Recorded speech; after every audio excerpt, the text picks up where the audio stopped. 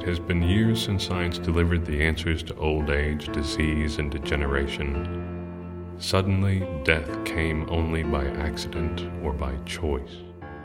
But when overpopulation became a problem, a very real problem, it resulted in policies of population control.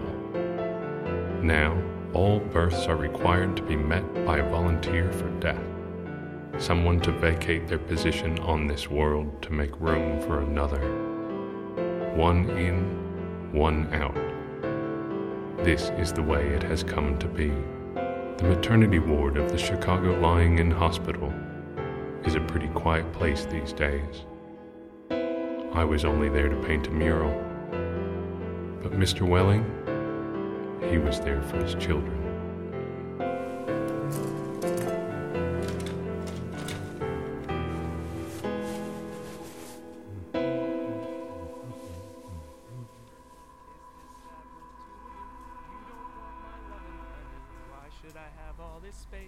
I'll say goodbye to this old world. Let some baby take my place.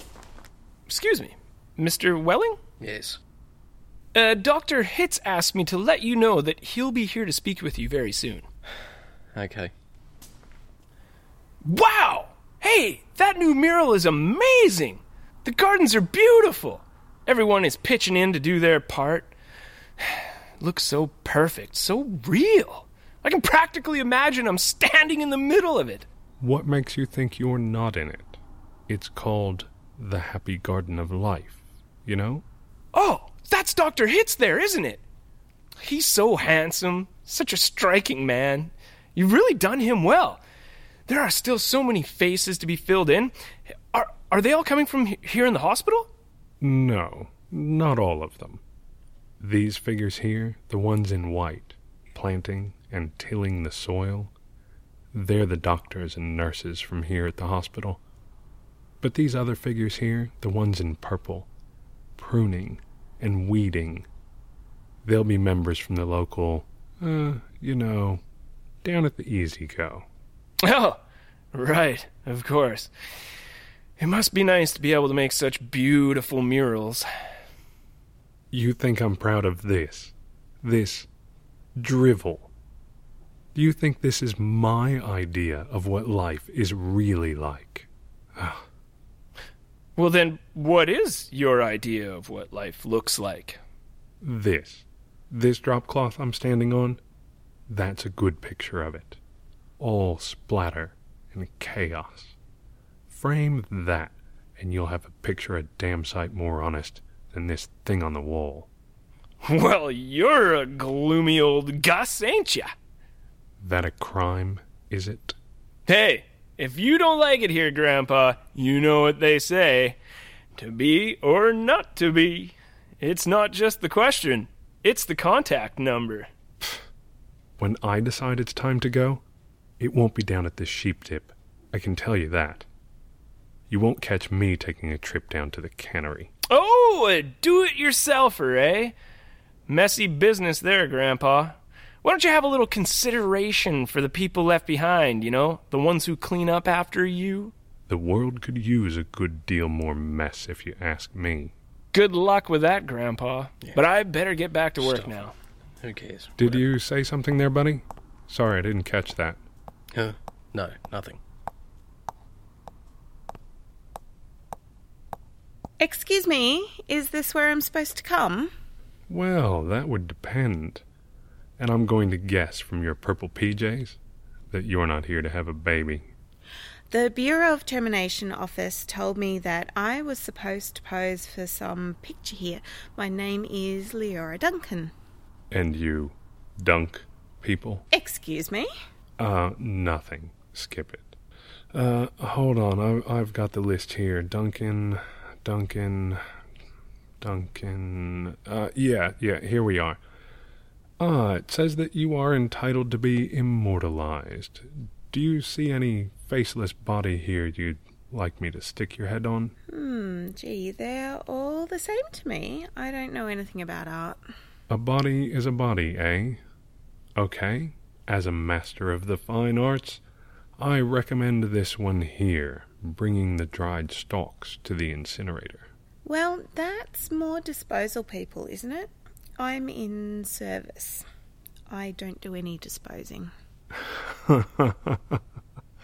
You say you don't know anything about art, and then in the next breath you prove you know more than I do. Of course the sheave carrier is wrong for the hostess. A snipper. A pruner.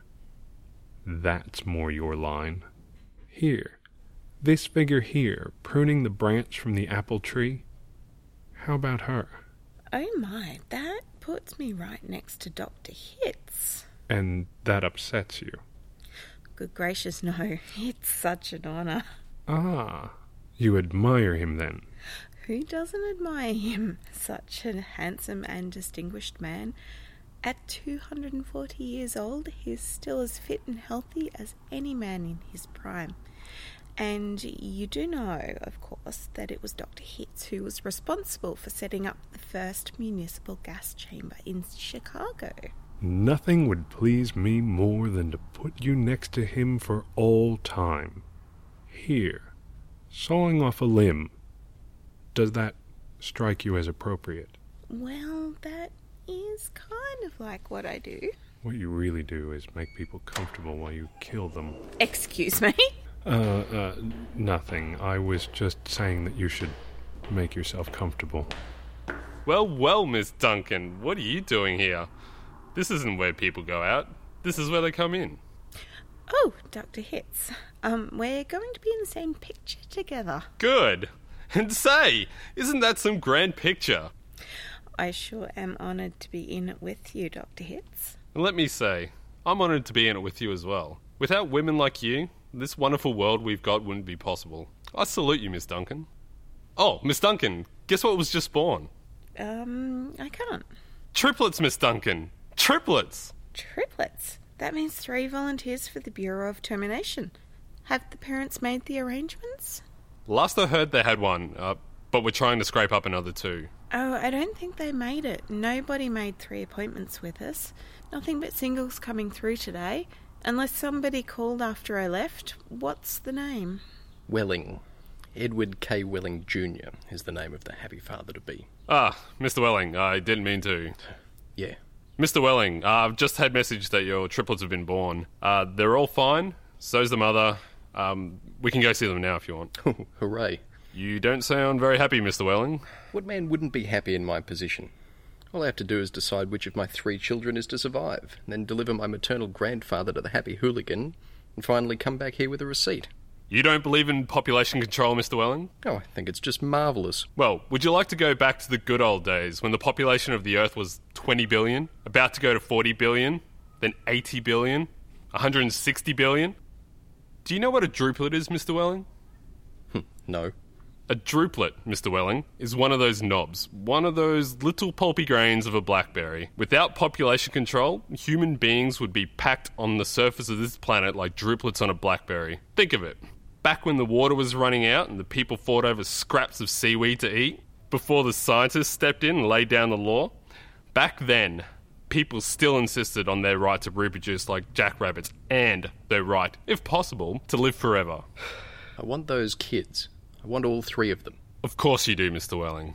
That's only human. And I don't want my grandfather to die either. Nobody's really happy about taking a close relative to the cat box, Mr. Welling. I wish people wouldn't call it that. What? I wish people wouldn't call it the cat box and other things like that. It gives people the wrong impression. Oh, my apologies, Miss Duncan. You're absolutely right. Please forgive me. I should use the proper name.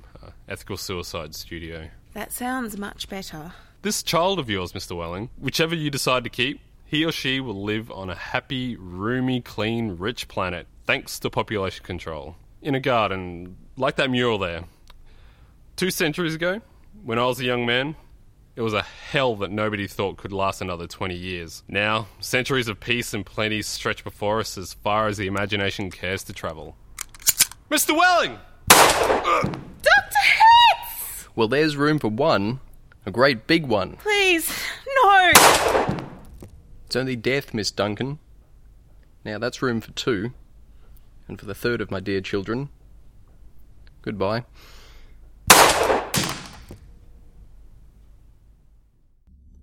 At first, I couldn't move down from my painter's ladder.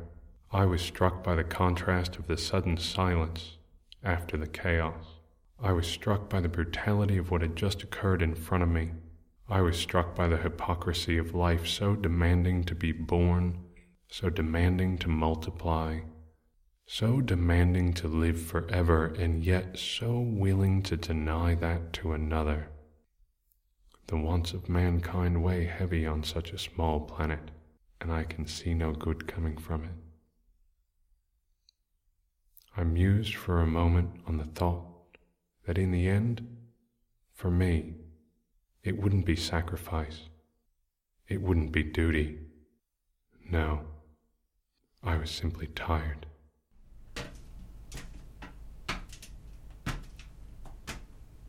That's a fine mess you've made there, Mr. Welling. A fine mess indeed. You know, you may be onto something there. But not like that. Okay, Nexie, call the cat box. Would you like to call the Federal Bureau of Termination? Yes. Connecting.